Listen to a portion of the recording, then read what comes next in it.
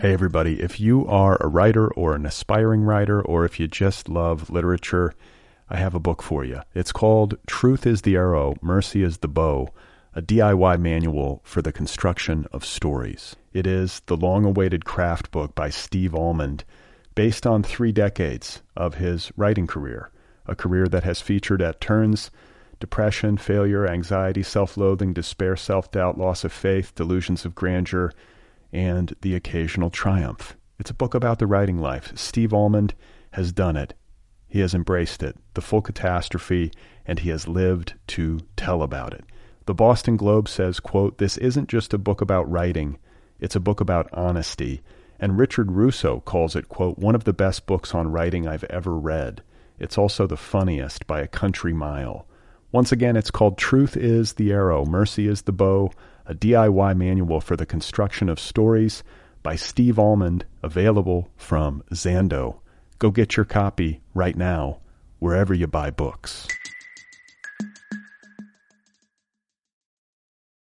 This episode of Other People is brought to you by Stitcher Smart Radio. You can hear other people while in motion with Stitcher. It's a free news and talk mobile app available for your smartphone. And when you download Stitcher right now, you have a chance to win some free money. Downloading is quick and easy. It takes just a few seconds. You just go to Stitcher.com, or you can find it in the App Store. You download it, and then when you register, in the promo code box, enter Other People. When you do that, you're automatically entered to win $100. It's that simple. The latest episode of Other People will then be waiting for you in your favorites, and you'll get access to a ton of other amazing content, always available on demand without syncing. That's the Stitcher app. Go download it at Stitcher.com, free of charge, or do it in the App Store. It's available for your iPhone, your Android, your tablet computer, whatever you got. And don't forget to enter the promo code OTHERPEOPLE when you sign up.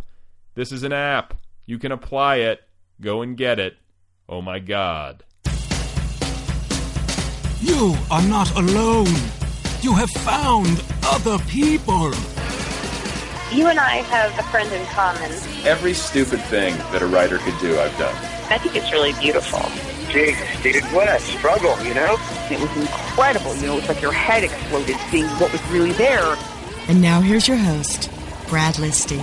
Just one person at just one time. Right. Okay, everybody, Here we go again. This is it. This is Other People. This is currently unfolding. This is portable and free of charge. Thank you for being here. Thank you for tuning in, as always. My name is Brad Listy. It's good to be with you. There's a lot going on. It's been hectic around here lately, even more so than usual. I've been traveling. I was in the Midwest last weekend for a bit of a family get-together. I was in Indiana. I was in the Corn visiting my sisters on their birthday. They share a birthday, actually. My older sister, Lauren, just turned 40. My younger sister, Erin, just turned 33. So there was that. And I got to do some things while I was there. I got to ride a bike around my old hometown. I got a little nostalgic. You know, I went to my old home there in Indiana, my childhood home, which my family has not lived in for nearly 20 years. We all moved out. We all moved away. And then otherwise, the traveling itself was a bit of an issue. It was a bit of an ordeal. On the way there, we had to connect in Denver, and then we got rerouted to Chicago due to a thunderstorm, some severe weather. So we were in Chicago, and then we had to drive to Indianapolis. It was like planes, trains, and automobiles. And then on the way back to L.A., there was a 3-hour-plus delay at the Denver airport on our way home. And so I was trying to keep my daughter entertained, if you can imagine this. She's 2 years old, and we did a lot of running on moving walkways, those conveyor belt things. Lots of that, hours of that. And speaking of travel, speaking of air travel, just moments ago, I booked a trip to Israel. I've been talking about this a little bit on the program over the past few months.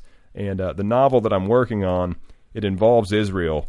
And I've never been there. I'm not Jewish. I'm not Palestinian. Is that how you say that? I'm not Palestinian.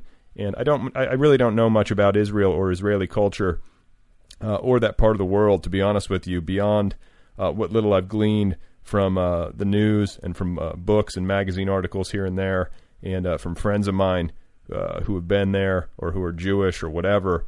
So I figure I should go there. I figure I should experience it a little bit if I'm going to write about it. And so I have booked a 4.5-day trip to Israel in early September. 4 days, a very compressed time frame, considering that the flight from L.A. to Tel Aviv lasts 15 hours. So that is now happening. I'm going to be flying coach for 15 hours. I'm going to go to Israel and, excuse me, I'm going to walk around. I'm going to check out Tel Aviv. I'm going to go to the Holy Land. I'm going to see where Christ was crucified. I'm going to go to the Wailing Wall. I'm going to do as much as I can in 4 days by myself wandering Israel.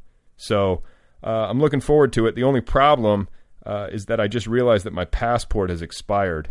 And so I spent earlier today some frantic hours trying to get the whole thing situated. I had to, get my passport photos taken, and I had to overnight my expired passport to the State Department in Philadelphia or some State Department office, and I had to pay for an expedited renewal and all that stuff. And so hopefully, and there's no guarantee apparently, but hopefully my new passport will arrive prior to my day of departure because the ticket I bought is non-refundable. So there's that. And I'm going to try to do some sort of recording on the ground in Israel, possibly. I can't make any promises. I don't know. I might try to buy some sort of gear, some sort of portable recording gear, and maybe I'll do a show from there. I don't know, but it's on my mind. So, hey everybody, if you are a writer or an aspiring writer, or if you just love literature, I have a book for you. It's called Truth is the Arrow, Mercy is the Bow, a DIY manual for the construction of stories. It is the long-awaited craft book by Steve Almond, based on 3 decades of his writing career, a career that has featured at turns depression, failure, anxiety, self-loathing, despair, self-doubt, loss of faith, delusions of grandeur, and the occasional triumph. It's a book about the writing life. Steve Almond has done it. He has embraced it, the full catastrophe, and he has lived to tell about it. The Boston Globe says, quote, "This isn't just a book about writing, it's a book about honesty." And Richard Russo calls it, quote, "one of the best books on writing I've ever read. It's also the funniest by a country mile." Once again, it's called Truth is the Arrow, Mercy is the Bow, a DIY manual for the construction of stories by Steve Almond, available from Zando. Go get your copy right now, wherever you buy books. Anyway, my guest today is Paul Statongi. He is the author of a novel called Red Weather, which came out a few years ago, and his latest novel, Evel Knievel Days, is now available from Crown Books. It's getting starred reviews, it is generating buzz, and it is very nice to have Paul here on the program. So let's get to it. This is the show. This is the conversation. This is what you've been waiting for, ladies and gentlemen. Here it is. So I am sitting in a rented room. I went on to Airbnb. Have you seen Airbnb.com? Yeah, no, I have a friend who does this. In fact, I might have even talked about this with somebody on this program before, but it's like, well, you can describe it, but I mean, you basically are like staying with people, correct? Yeah, so basically you can stay in their house, or sometimes they have, like for instance, the one here in Boise, Idaho, where I am, is a garage that has a room built on top of it. And it has basically, it's like a little studio apartment. It has a bed and a mini fridge and a, shower and a sink and a couch. Actually, this one also has a couch, an air conditioner, and what appears to be a wood-burning stove. So, it's very nice, and it's $50. So, that's a good thing. No, that's crazy. And, I was reading something about how, the hotel industry was starting to feel the heat from all this because so many people are using that service instead of, staying at, the Super 8 or whatever it is. And the only thing that I wonder about, because I've never done this, is, do you ever have any trepidation? Are you ever, driving up to the house going, is this going to be the end of me? Of course. Yeah, no, I'm totally, is this the axe murderer and his house? But come stay at the axe murderer's house. But no, actually, they have this whole rating system, which I think would be pretty difficult to fake. You'd have to have a lot of fake people going and reviewing you, and then it would be, you'd have to be a pretty good fiction writer, actually, to fake a lot of reviews. So. Wow, that's cool, and it's like markedly cheaper, and it's probably a little bit more comfortable, and so, if you get a good one, right? Yeah, it's cool. I mean, it was probably, $50 less per night for me to stay here. Well, and what are you doing there? Like, what are you doing in Boise? You there for a reading? Well, so I'm here for a reading. I'm reading at a place called Rediscovered Books, which is a great independent bookstore here. And I just did a different radio program this morning, which is Boise Public Radio, called Writer's Block. And then I have a reading in Twin Falls, Idaho, on the 4th of August. Tomorrow night I'm going to go see Gillian Welch. So it's like a book tour, and then I'm going to go see Gillian Welch, and then I'm going to go be back on book tour, and then I get to go home. Yeah, no, like I was going to say, country music figures into your book, so you're clearly a fan. I am. Well, I'm a fan of certain forms of country. It's I don't really like the very super produced, kind of slick FM radio country that you get a lot of the time. I really like the old country music that's more rooted in, Americana, the old sort of Appalachian style music from the 20s and 30s. I'm glad to hear you say that, because I have the exact same feeling about it. I think we have similar tastes. If you like Gillian Welch, then we're in the same ballpark, and especially like a lot of the stuff that's older. You listen to that, whether it's Jimmy Rogers or Ernest Tubb or any of these people, and then you listen to like contemporary, like pop country, and it feels so divorced from its roots. Oh, it does, and it doesn't have that feeling of it doesn't feel authentic. Although I guess it's hard to say, well, what is authenticity? But it doesn't feel authentic in that way. And then also it just sort of I don't know. I don't like it. I don't know why. I guess I wish I had a better reason. It just doesn't sound as good. How's that? It doesn't sound as good. Exactly. There's no yodeling. Right. There's no. So how did you get into it? Like, what was your point of entry for that? I think it was Hank Williams. And then Jimmy Rogers. I started listening to them. I listened to mostly classical music as a kid, which was a little weird, and my friends teased me kind of mercilessly for it.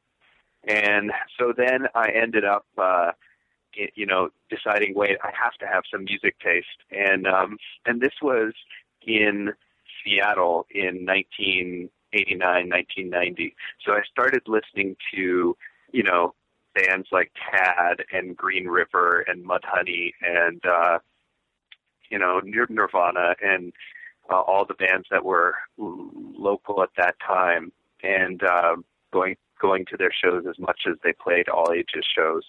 And so then I sort of had that in my background. And then because I had the rock, I really, when I got to college, I was like, oh, I have to go and be part of the college radio station. And that just like blew my mind, because here's this record library that at the time was, 20,000, 30,000 records. And she just had, like, I had the, 3 to 5 a.m. show as a freshman. And so I just basically would just go through, get there at 1 o'clock and play music for 4 hours. It was just terrific. That's how I just explored so much stuff. That sounds fun. Like I remember, like I feel bad about saying this, but I feel like, there was a period of my life where I was so immersed in music and was going to the record store regularly and was looking through the used bins and like picking up old stuff and like taking chances on things that were, just a couple of bucks. And, it was so fun. And I haven't been doing that. Like I sort of lost that. And I feel like that sucks. Yeah, no, I totally know what you mean. I mean, I felt that way too. I feel that way too because I miss the like college radio thing where I felt like every new band was sending in, CDs to the radio station. They were arriving daily. It seemed very exciting, and and there was this element of discovery to it, and your friends cared about what you listened to, and everything that you listened to kind of meant something about you, But that sort of disappears. I feel like I got older, and now it's sort of like, well, now I'm doing a lot of baby care, so it's like the babies don't really care. They just want to listen to Elmo, again and again. Yeah, I have a 2-year-old, and she is in like Elmo. That, like, I guess this is the deepest part of her Elmo phase, but it's insane. That and Caillou. She's the Caillou. Wait, what's Caillou? It's an annoying little cartoon. It's like a little boy in a cartoon. My wife and I both want to strangle this kid, but he's got this like really like sing-songy, high-pitched voice, and but like our daughter loves him. So like, what are you going to do? And like, I got to say, I'm charmed. I watched a documentary on Elmo, which is actually totally worth watching, just as like on its own merits as a documentary. It's fascinating, but it's about Kevin Clash, the guy who voices Elmo and is the puppeteer. And isn't it called Being Elmo or something? Something like that. Yeah, I watched it on Netflix, but it was like fascinating. A, this guy's past, and then B, when you think about, and this is probably boring for people who don't have kids, because it would bore me back in the day when I didn't have a kid. But the truth is that this puppet like controls the imagination of so many kids, and it's not like we forced it on her. Like, we just had Sesame Street on, and like that's who she gravitated toward. Do you know what I'm saying? Like, it's like a firecracker. I mean, it is crazy, the explosion in their brains. Like, for instance, actually, I Skyped with my wife and the kids. I have twins. They're 2 years old and 3 months. And I Skyped with my wife today, and I'm on the computer, and the whole time, all they're saying is Elmo, Elmo, Elmo, and I'm like, here's Papa, and I like tried to sing the Feist song, because Feist does. I know all the words. 1, 2, 3, 4, counting to number 4. Anyway, but like, it's actually, I think it's chickens walking across the floor, isn't it? Yeah. Oh, that's it. Yeah, that's it. Yeah. Chickens, walk across, and. Oh my God. Anyway, so I tried to sing it, and like that caught her attention for just a moment, but then it was, once she realized it wasn't the actual video, she was just saying Elmo, Elmo, Elmo more and more. There is no substitute. Yeah, but if people don't have kids and they're listening, it's sort of torture. But if you have kids, it's all about the Elmo. It's an empire. This guy has built a vast empire of merchandise. A vast red fuzzy empire. So let me actually dial it back for a second. I want to talk about classical music, just because you mentioned that you listened to this almost exclusively when you were in high school. Is that right? Yeah, I actually before even growing up, I think there are a number of reasons why. My mom was a ballerina, and so I just grew up around ballet, around classical music. She would take me to the orchestra and to the opera and the ballet a lot when I was a little kid, and so there was that side of it. My dad was also sort of a ballerina. Oh, he was a ballerina as well. He was a beautiful male ballerina.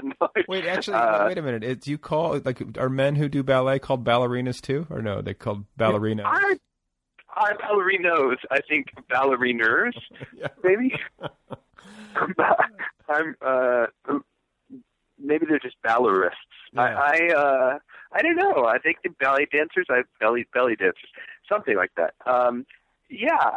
He was less of a ballerina and more of a sort of conservative Christian, and so decried rock music as being sort of the,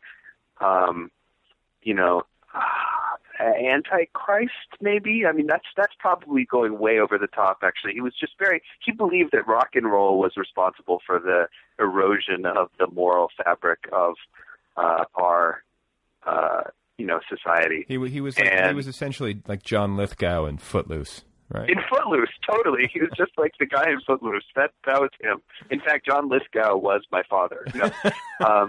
Right. It's kind of it's not a terrible comparison because John Lithgow did not like the rock and roll, but he also was, I think, ultimately warm-hearted. He came around a little bit. Yeah, exactly. And my dad is a very warm-hearted, generous guy. So I think that those two things sort of conspired to make me, be a very sweet and adorable young 10-year-old who listened to like Bach and Beethoven and Chopin, Debussy, and all these guys. And I really loved them, and that was my. I listened to the classical station, on my Walkman at night, kind of thing. So I love it. I listen to it all day long, and or at least I have been lately. And like the thing about it, though, and I could say the same thing about jazz, and I don't want to sound too precious about it because I know it can be annoying when like writers get together and start talking about jazz or something, but. But it's just the point, I think, is that it's kind of ambient music without singing, and so it's less distracting when I'm trying to do my work. It functions as like a sound wall. Yeah, that's true. Absolutely, that's exactly it. It's a sound wall, and it can energize you. It can keep you focused. So I think it's good for writing if there aren't words. Otherwise, I feel like. If there are words, I just start thinking the words. Right. I'm so easily distracted. I need to give myself as few outs as possible. I was listening with. So my favorite story about that is I was living with a friend of mine in California in the Bay Area in it was probably '99, and right after we got out of school, and he was running a business from the house, and I was trying to write a book. And so I was sitting at home, and I had for 5 weeks, I had the worst writer's block I've ever had. And then one day I was sitting there, and I realized that he just had this booming baritone voice, and it was echoing throughout the house, and he was on the phone all day long because he's trying to get this startup going and talking with all these people. And I was just thinking his conversations. And so I was just sitting there for hours at a time, staring out into space, thinking if the IPO's coming through, then we're going to make, I don't know. Anyway. Yeah. Just, it's hard to kind of block it all out. And, I think the music, whatever it is, whether it's ambient music and electronic and, or it's, an orchestra, I think it can be, helpful. And a question I have for you, if you were, since you were so into this stuff as a young person, and have probably listened to a lot more of it than I have cumulatively over time, is can you listen to a piece of classical music and pick it out? Because when it comes to jazz and classical music, I've listened to hours and hours and hours of this stuff, but I hate the fact that I can't listen to a Coltrane record every time and just be like, that's John Coltrane. I mean, I can sometimes do it, but there are other times where I'll guess wrong, and it just drives me nuts that I can't isolate the sounds properly or remember, that it's Bach instead of Beethoven, Right. Yeah, I wish I could say yes. I have friends. I have a few friends who were in orchestra in high school, and they could totally do that. I mean, they'll listen and they'll say, "Oh yeah, it's Debussy." Ha ha ha, and but I can't. I wish I could. I can't do it. Sometimes I can. I mean, I can tell. If the composer is a romantic composer, I can say, well, that's probably this person or this person. Some certain like Rachmaninoff is really distinctive because it's just so percussive and kind of wild. There are some. I mean, certain composers they have signatures, but if you were like, well, can you tell me, can you separate this Salieri from this Mozart? I would just have no idea. Right. Well, I'm the same way. So, yeah. so do you? Let's see. When you were a kid and you were growing up with this like ballerina mother and this conservative Christian father. Like, where was this taking place? This was in Seattle? Yeah, this was in Seattle, Washington, and my dad was born in Egypt, and he was they were Catholic, and so he was an Egyptian sort of Catholic, and that's not common, is it? Is that no? It also sounds like the punchline of something, but it's I would say it's like there's a small percentage of Egyptians who are Melkite Catholics, less than 1%. Wow. Okay. So he came over here from there as a Catholic in what year? He came over in 1946, and the whole family came over. My aunt was a war bride. She met a young man who was sort of working for Standard Oil and in Egypt, working sort of as working through the army for Standard Oil in Egypt, and they fell in love. It was kind of like a clandestine love affair. And then she moved with him. They got married, and she moved with him to California. And so then the next year, my grandfather decided, well, we're going to pick up the whole family, and we're going to all move to California. And so they did. They got on a boat in May of 1946, and they took the boat to Italy and then to New York. And they landed in New York. They had absolutely no money at all. They had spent all of their money to buy the passage across the ocean. They had no way of getting to California where my aunt was living, and somebody on the boat said, heard their story and was like, oh, come on, you have to come to our house in Manhattan. And they took them in, all 6 kids and the grandparents and my grandparents, and then they paid for their bus fare across the country. So they took the bus out. I know, right? Crazy, right? Crazy. It's a crazy story. And I just think it's incredible that my grandfather basically decided, yes, I will go with my wife and my 6 children, and we'll get on the boat, and no, we don't have any money, but we'll figure it out when we get there. Yeah, that's incredibly ballsy, but it also makes me think that it was a different time in America. Do you know what I'm saying? Yes, it was. Yeah, it's like, if we go there, it'll work out. Nowadays, I'm wondering if people would feel that way. I don't. Yeah, I doubt that they would. I mean, I think that it was, and it was a different. My dad, when he was in California in the 40s and 50s, he would just drive up and down the highway when he had a couple hours, seeing if there were any stranded motorists who he could help. What? Yeah, no, I know, right? Exactly, right? So it's like, so he would, if somebody was having car trouble, he would pull up and say, are you okay? And they, I've got a flat tire. Well, let me take you to the service station. And drive him to the service station, get what he needed, bring him back. And he just did this regularly. Oh, interesting. Well, what a nice guy, He seemed like a nice guy, right? Yeah. So, what was your upbringing like, aside from this classical music? I mean, and the fact that rock and roll was considered, or part of the degeneration of our society. Right. Exactly. I think that I grew up with the Egyptian culture as present in my life as far as food is concerned. My on that side of the family, they spoke French at home, so there was a lot of French being spoken in the house with my dad and my grandparents. And my mom is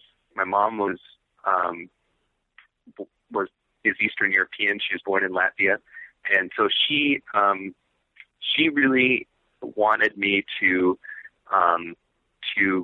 preserve that cultural tradition. So I went to Latvian Saturday school every week for the first 16 years of my life, basically from the time I was 3 to the time I was 16, to learn the Latvian language. And I was going to say, what is Latvian Saturday School? That's just you learning Latvian? Is that it? That's just me learning Latvian. Me learning Latvian with all the other, Latvian kids in Seattle. So it was that was an interesting experience. So I speak the extremely useful language of Latvian now.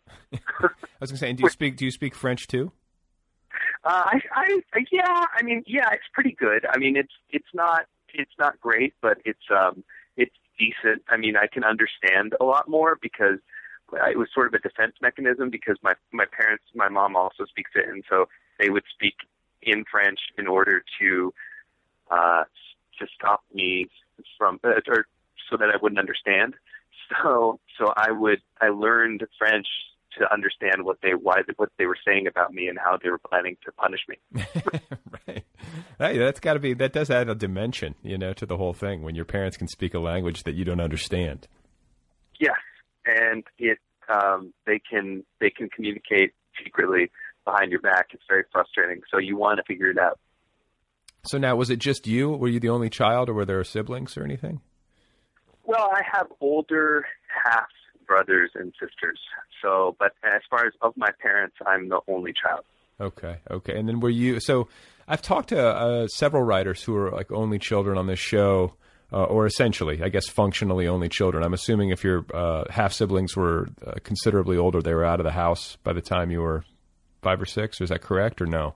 Yes, yeah, that's totally true. Okay, so like you spent most of your childhood at home on your own with your folks, and so do you feel like that was a contributing factor to you becoming a writer? Do you think that made you more interior?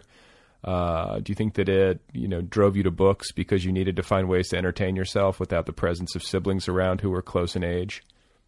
Yeah, I think absolutely. I mean, I think that's completely a huge part of it. I think that you spend a lot of time sort of alone as an only child, and solitariness is a very important thing for a writer. You obviously have to be in solitude in order to produce your work.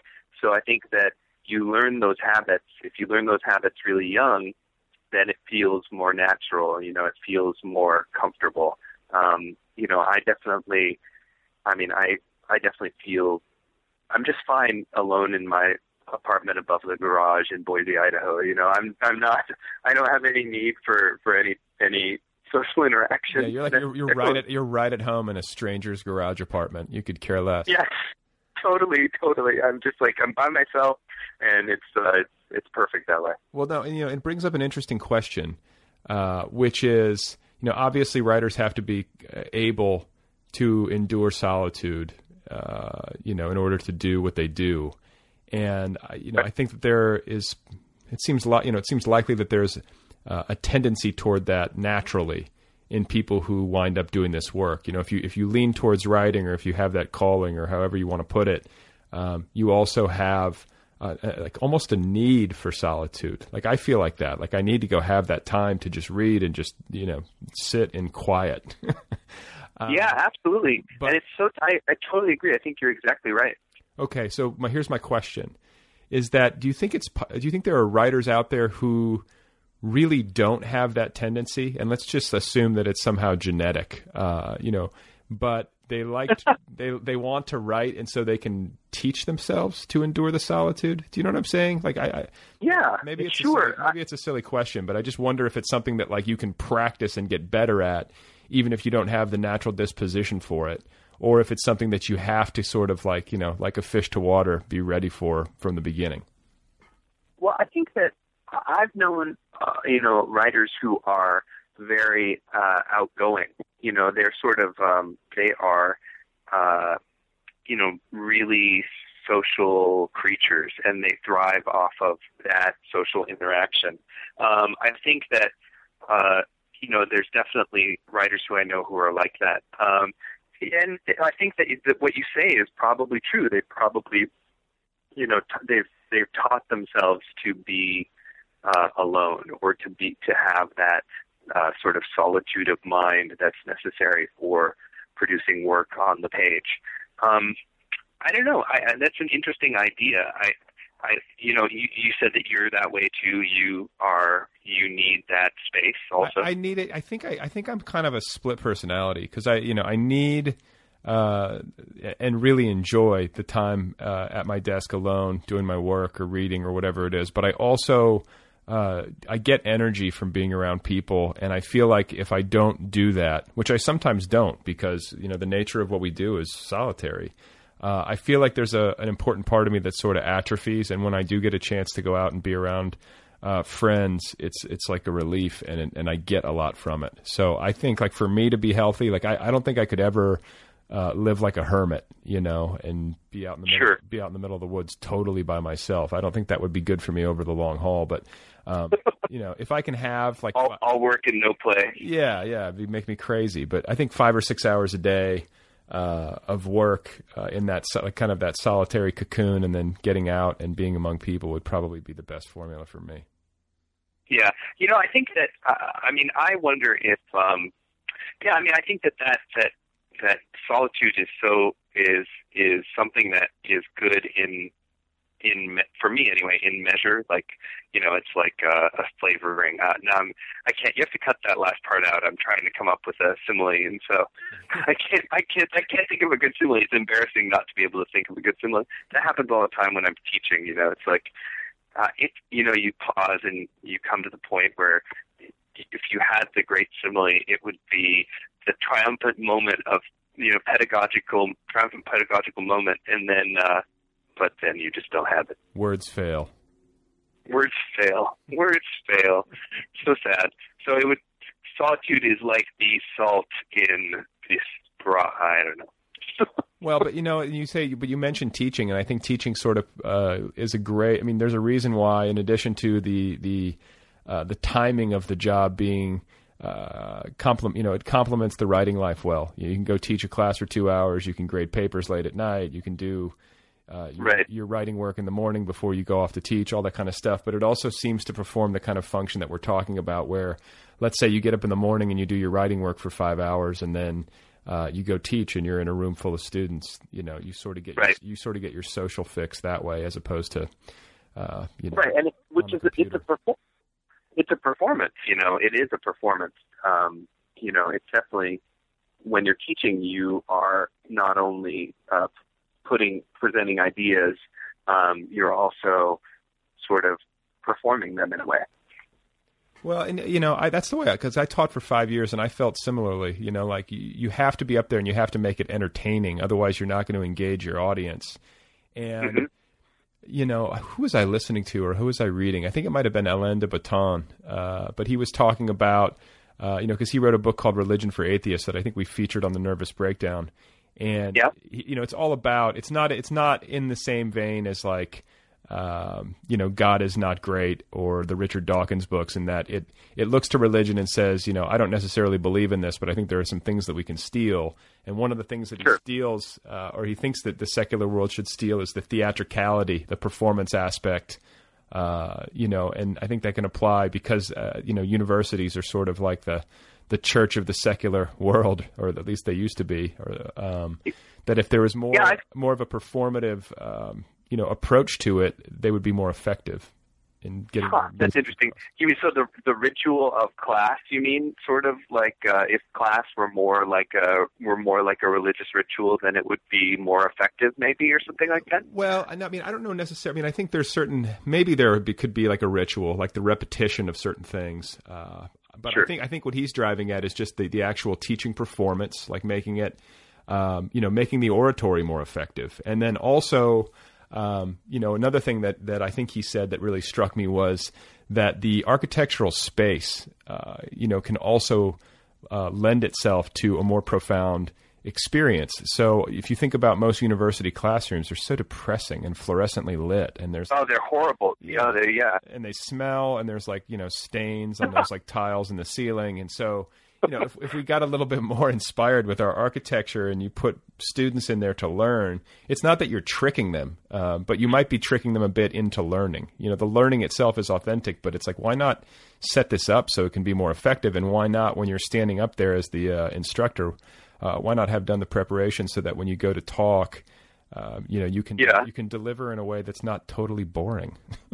Right. Well, the thing that happens to me too, though, that would sort of stand in the way of that a little bit, is that so I sometimes struggle to complete my sentences because I get really excited, and so then I get on to the next thing. So I'm thinking, I'm going to say this and this and this, and then I get halfway through the first thought, and then I start the second thought, and then you sort of have to say, wait a minute, take a deep breath, go back, say what you were about to say, and then you can say the next thing. I mean, it's interesting. I actually even write that way sometimes. Not obviously with my second draft, but with the first draft, I often have sentences that are unfinished just in the body of the paragraph, and then I go back and I find them later. It's just I didn't finish it. So do you? It sounds like then you allow yourself in the early draft, the first draft, to just go. Like, are you writing a first draft quickly with like that kind of propulsive energy and not second guessing yourself very much? Yeah, I have. Well, I use a wireless keyboard, and so I sit somewhere where I can't see the monitor at all. And so that I don't censor myself at all. So what I'll do is I'll just be able to write. I'm sitting and I'm looking at the wall or at like a bunch of books or out the window at that tree, and I'm typing and I don't really know exactly what I'm rendering on the screen. It's really great. I love the Apple wireless keyboard. Wow, that is super interesting. I've never heard of anybody doing that. I'm sure there are some people, but I've never heard of that. That makes sense if you're trying to be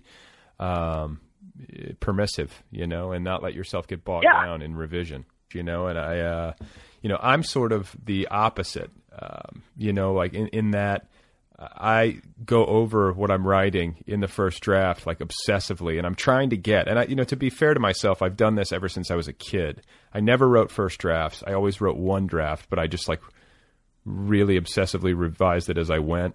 You know what I'm saying? And it was usually a function of waiting until the last minute and then finally doing it. But right. I sometimes worry. Like I think I was just talking to Sheila Heti in an episode not too long ago, and she sort of does what you do, or she tries to preserve that like first draft in case there's something really vital in it, and doesn't let herself kind of like keep erasing and going over stuff because she's concerned that she might lose something, and I'm concerned that maybe I'm losing stuff.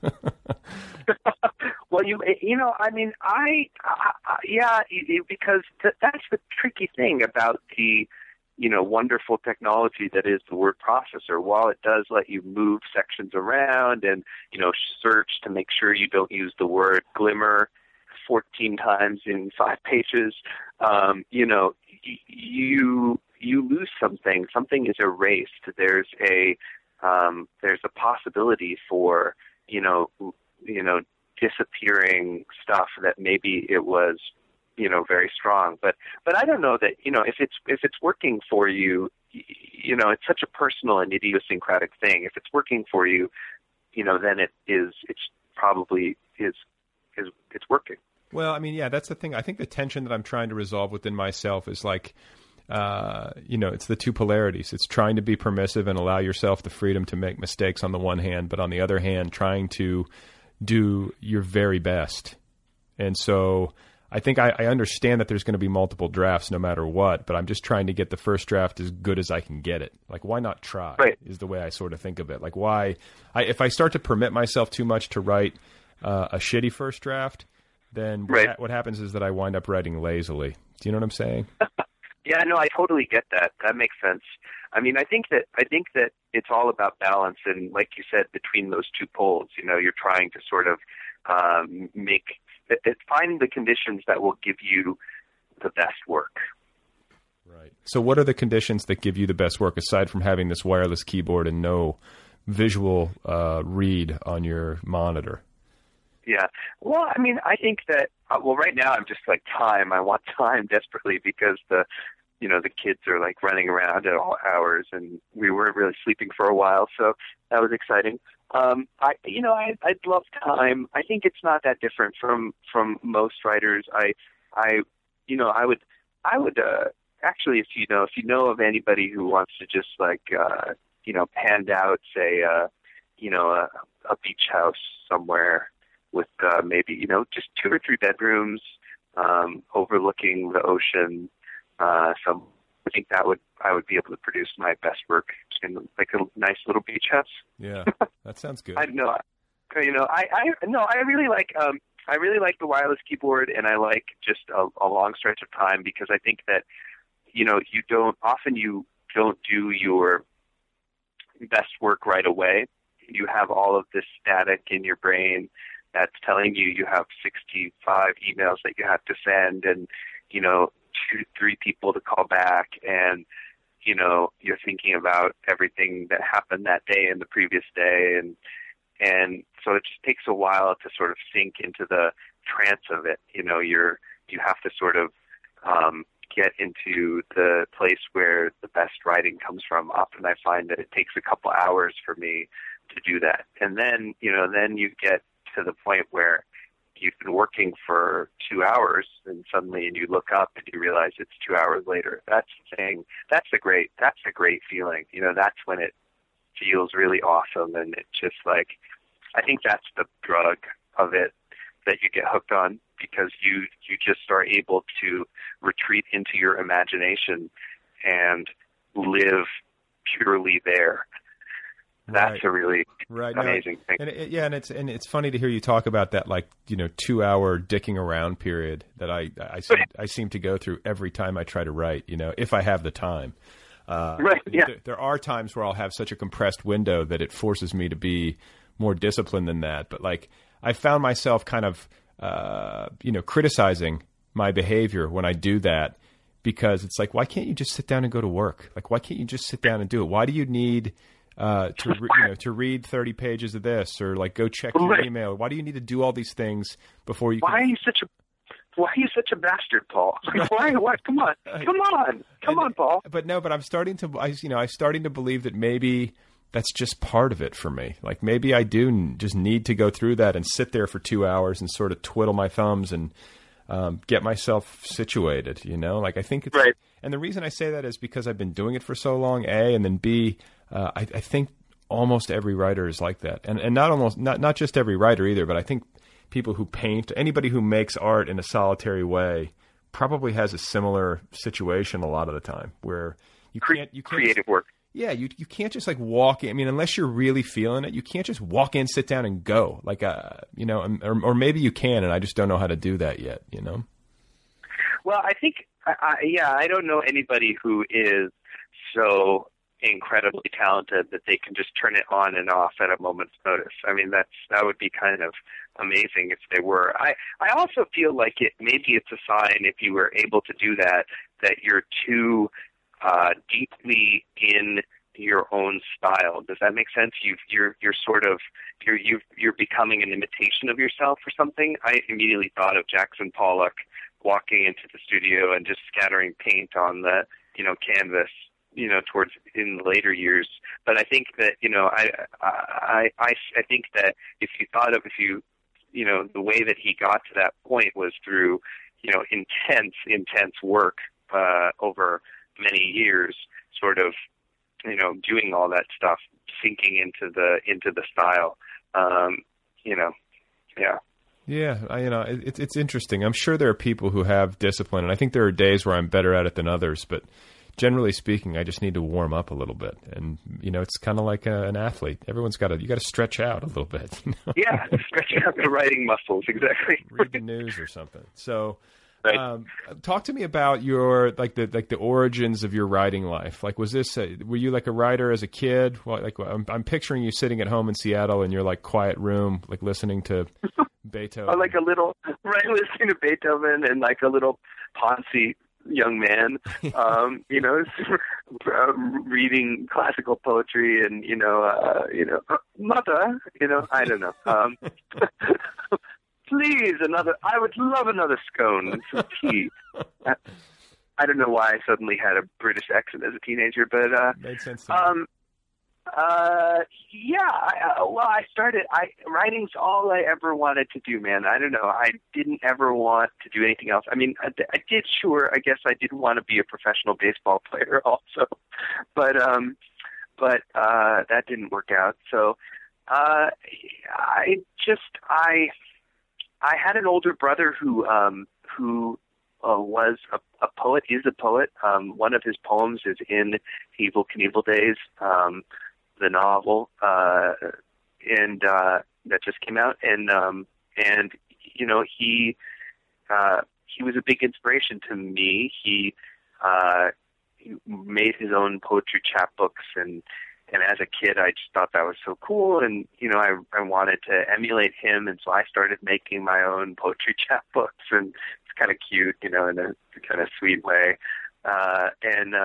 You know, and I don't know, I always wanted to write. And then I had the good luck of, at my horrendous giant public high school, I had the good luck of getting a terrific creative writing teacher in 10th grade, you know, and I was totally messed up and, how so? You know, I was not doing well in school. I was, you know, it wasn't that I was actually not, I mean, not in the standard ways, like I wasn't doing drugs or anything, or I was just like, it's like incredibly embarrassing to describe why I was having such problems at school, this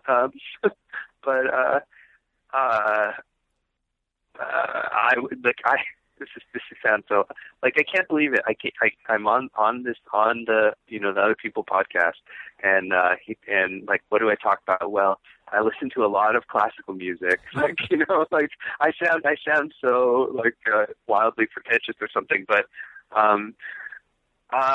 so I had this giant existential crisis when I was that age, and I, you know, probably read like all of the nihilists or whatever, and I just was like, well, if there's no God, then there's no point, and there's no point to life, and why am I doing anything, and I'm not going to do my homework anyway, you know, and you know, and so I just was like bailing out of school. And were you like dressing in all black and stuff? Is that because? Yeah. Oh, totally.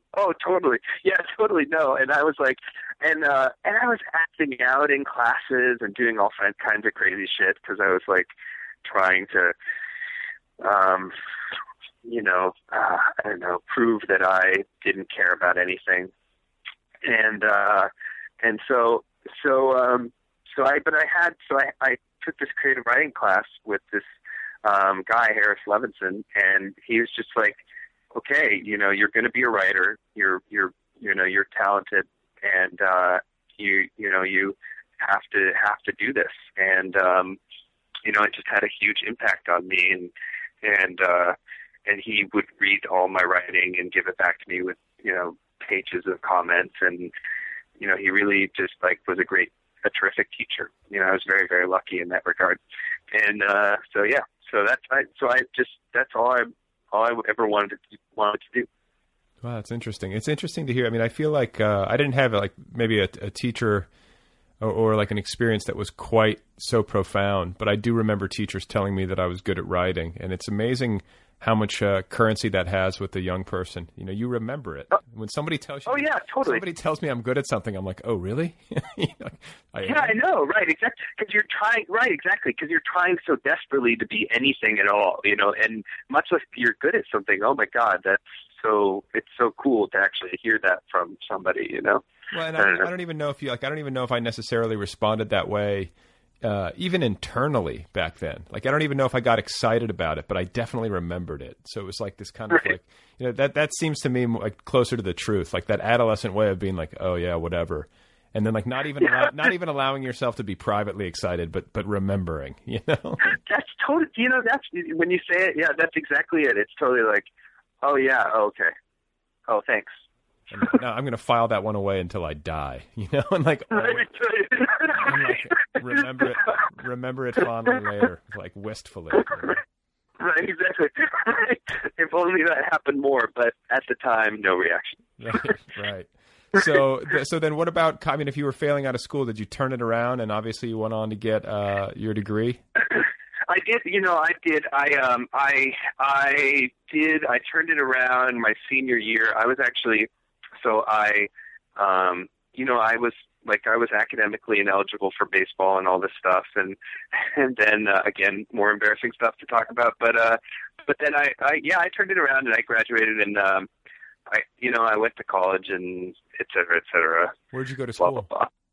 I went to Middlebury College in Vermont, but I'm convinced that I got into Middlebury on this thing called the FEB program, which is they admit about 100 students every February that they wouldn't be able to admit otherwise. And so my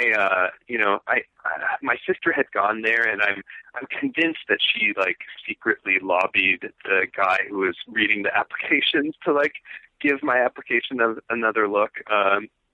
And that somehow I got in because of that, but I don't know how I got in, but I got in. So I went there and spent 4 years in rural Vermont. And how was that? Were you off the charts, going crazy, or were you pretty devoted student? Dude, it was cold. It was really cold. I was a good student.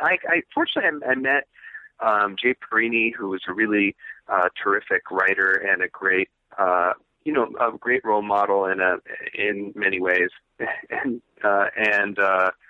he was really the first actual writer who I met, and so he was very helpful and helped me out with my work. And I had another great teacher in Ron Powers, the writer and the journalist, and a guy named Bob Buckeye, who was a really great teacher as well. So yeah, I had really excellent teachers when I was, fairly young, which I'm very lucky for. Okay, and then what about early professional experiences? How did you navigate from having a strong interest in creative writing as a student to getting yourself published? Yes. I feel like everybody has a different story. It's totally, it's completely, there's no map, there's no map for that territory. I think everybody has a different story. My story was strange, in that, so what happened? I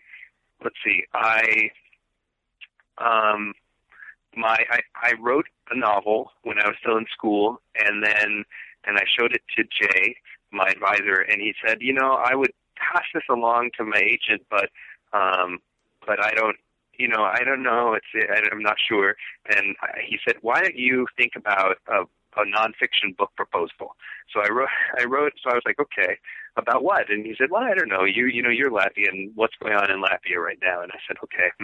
So I wrote this 80-page nonfiction book proposal, put it together with the novel, and stuck it in the mail. And which seems very old-fashioned now. And Jay wrote a letter recommending me to her.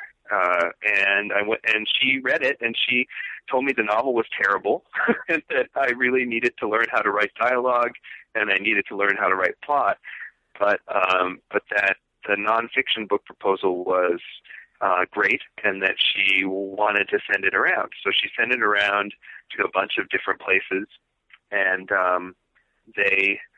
I got some really terrific rejection letters from places like Norton and stuff. And so it was it didn't get bought, but it justified, I think, her continuing to work with me.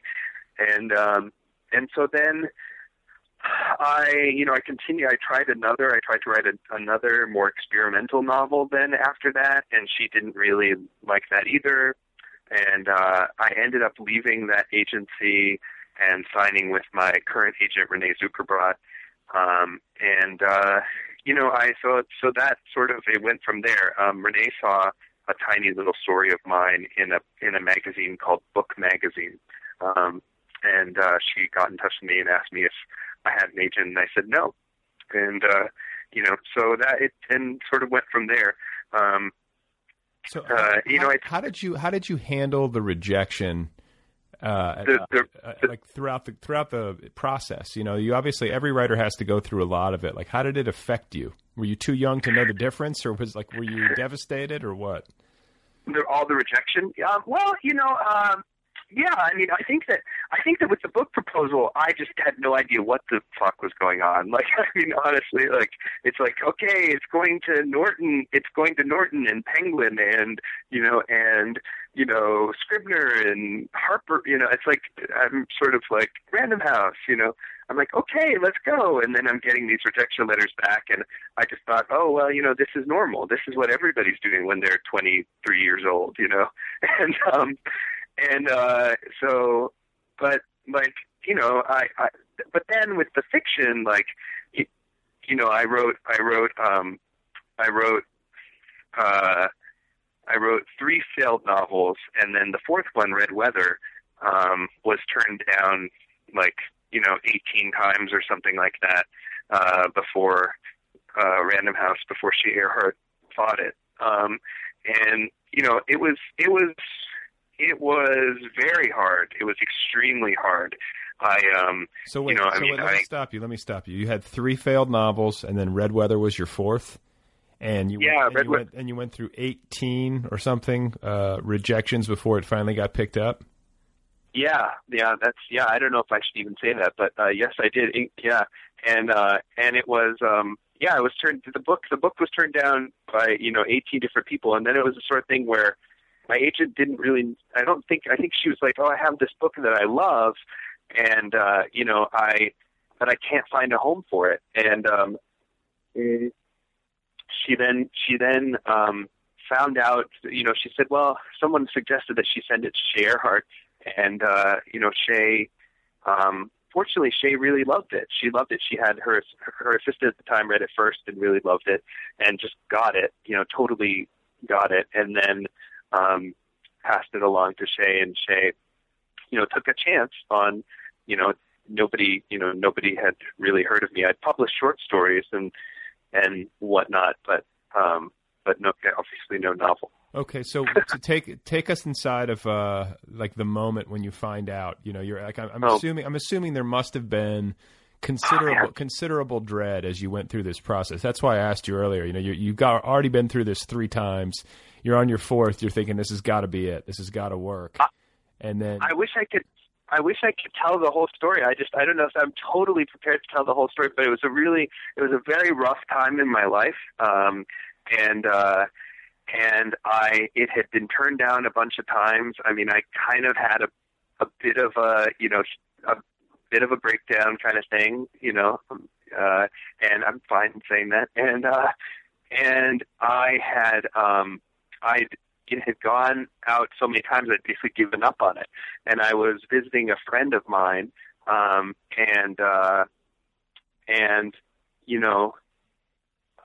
I woke up in the morning, and I was a little hungover, and I walked over to the computer, and I opened the computer, and I checked my email, and so I guess this was 2004, and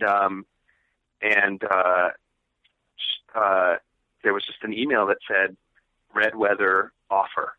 That's the subject line, and I just lost it. I mean, I lost it. It was insane. It's just like, I had never,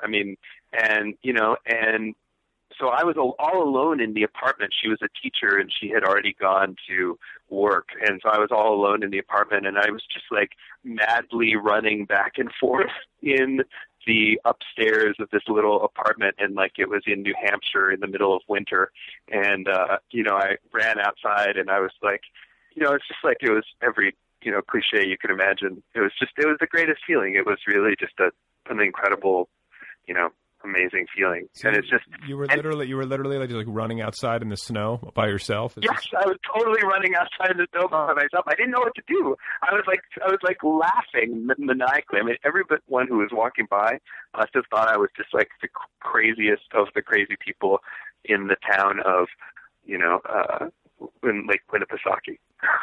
Well, I'll tell you, you go through. I mean, just to go through 3, just the process of writing a book is so difficult. Yeah. And then to go through the sales process and not have it work out, and then to be on the 4th try, like I get it, man. You know what I'm saying? I think any writer, any writer who's done this for any, decent amount of time would understand, that it's like so emotionally taxing just to get the book finished, period. But then I find that the sales process is the most uncomfortable part of it, because there's not much you can do to control the situation, if anything. You just have to sort of sit there and wait for the verdict on this thing that you bled to create, and it's exactly. No, that's exactly it. And you're and it's just so personal. It's like, not only is it, I mean, and this is for me, every writer obviously isn't like this, but for me it's so deeply personal, and it's like, and you've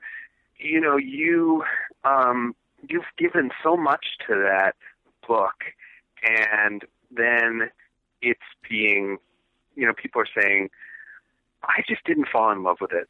But really what they're saying is, I just didn't fall in love with you. Right. Well, no, okay, but let's flip this then, because this is like, tell me if you had this experience. Like, you go through all these trials and tribulations, all these emotional difficulties, and then finally, and forgive me, I'm forgetting the name of the editor that bought it, but Shay? Shay.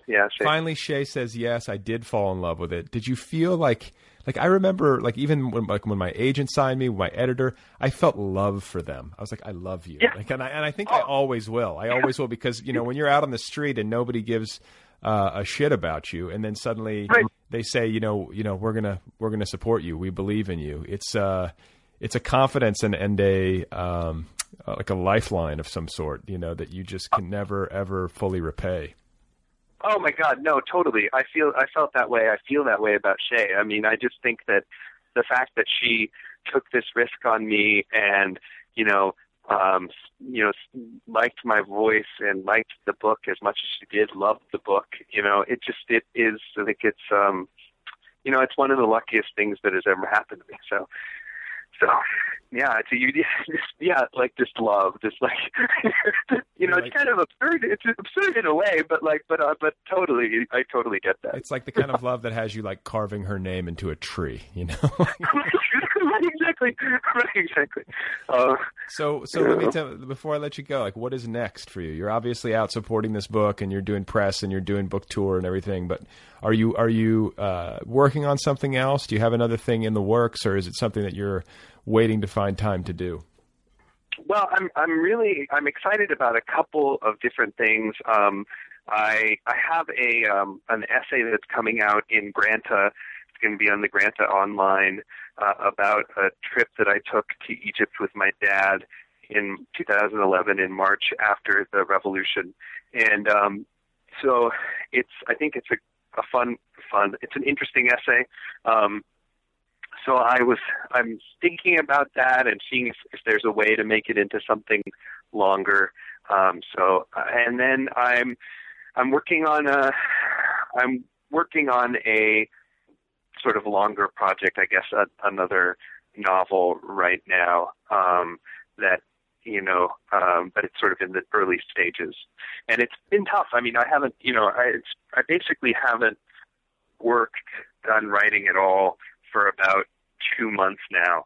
I would say maybe 2.5 months since the semester ended. It's just been like all book all the time, trying to write essays to support it or do any kind of anything that can help it make its way through the world, because I'm conscious of this fact that Red Weather, it didn't sell terribly well, and if you book your book scan numbers follow you everywhere now, and they're available for editors that with just a single click of their mouse. So and let me just say, like, I understand the bottom line nature of that, but especially for somebody who's who hasn't written a ton of books yet and who's early in their career, right. That's bullshit. Like, for God's sakes, it's like there's enough stuff competing out there. Just because somebody doesn't pop immediately, like I don't know. I mean, I don't want to sound too bitter, but I just think that, like, you have to be able to develop writers, and it's like, I don't know. I agree. I wish there were more of that. I think that some people feel that way, but it would be nice if somebody's faith in someone's ability carried over, and they just said, "Look, we're going to build it," and you just go right. But I guess that might be too idealistic for the times. Well, I would love that. I mean, I'm so happy at Crown. I can't, it's like been such a great experience for me over there. So I don't know. Who knows? I am conscious that like I want to do everything I can. Yeah, no, but, and absolutely. Yeah. Like, I get that, you have to go to bat for the book and you have to try your best to get the word out and do everything you can. But it's like, it's just, there's so much pressure anyway, not only in writing, but in life. And it's like, my God, like, right, exactly. Yeah. I don't want to have like a coronary before the age of 40. That's my goal too. I just turned 37, so I've got 3 years to try to pull it off. Knock on wood. Yeah. Knock on wood. But listen, Pauls, I'll tell you, it's been fun talking with you, and I congratulate you on the book. I hope it moves a bunch of copies, and I hope that you're able to get some sleep with those twins, and get back to work once all this publicity cycle dies down. Well, thank you so much. All right, you guys, there you go. That is the program. That is Paul's Tatongi. Go get his book. It is called Evel Knievel Days. It is available now from Crown. You can find him on the web at paulstatongi.wordpress.com. He's on the Facebook, and his Twitter handle is ptatongi. This show has a website. It's otherpeoplepod.com. It has a Twitter feed at otherpeoplepod. I have a Twitter feed at Brad Listy if you would like to read the tweeting I do on the side. The show has a Facebook presence, and if you want to email me, the address is letters@otherpeoplepod.com. Thank you to Kill Rock Stars for all the great music. As always, be sure to check out killrockstars.com. Don't forget to subscribe to this program if you haven't done that already. It is available for free at iTunes and at Stitcher. And otherwise, Israel. That's really what's on my brain now. It's probably going to be that way for the next couple of weeks. I won't be able to think about anything else. I don't know what to expect. I don't know what's going to happen, but I know that it's going to be interesting and probably a little bit strange. And I don't know who I'm going to meet. I don't know what I'm going to eat. I don't even know where I'm staying yet. Everything's up in the air, and I like it that way. That excites me. Please remember that Georgia O'Keeffe died blind and that Bertrand Russell was so physically inept, he never even learned how to make a pot of tea. That is it for now. I'm going to go off into the rest of my evening. I'm going to have drinks with a friend, actually, and I'm going to talk about Israel and probably try to imagine it, and I'm going to worry about my passport and the fact that I'm flying home on September 11th from Israel. Did I mention that? That's right. That's happening. Tel Aviv to Los Angeles on 9/11. What could go wrong?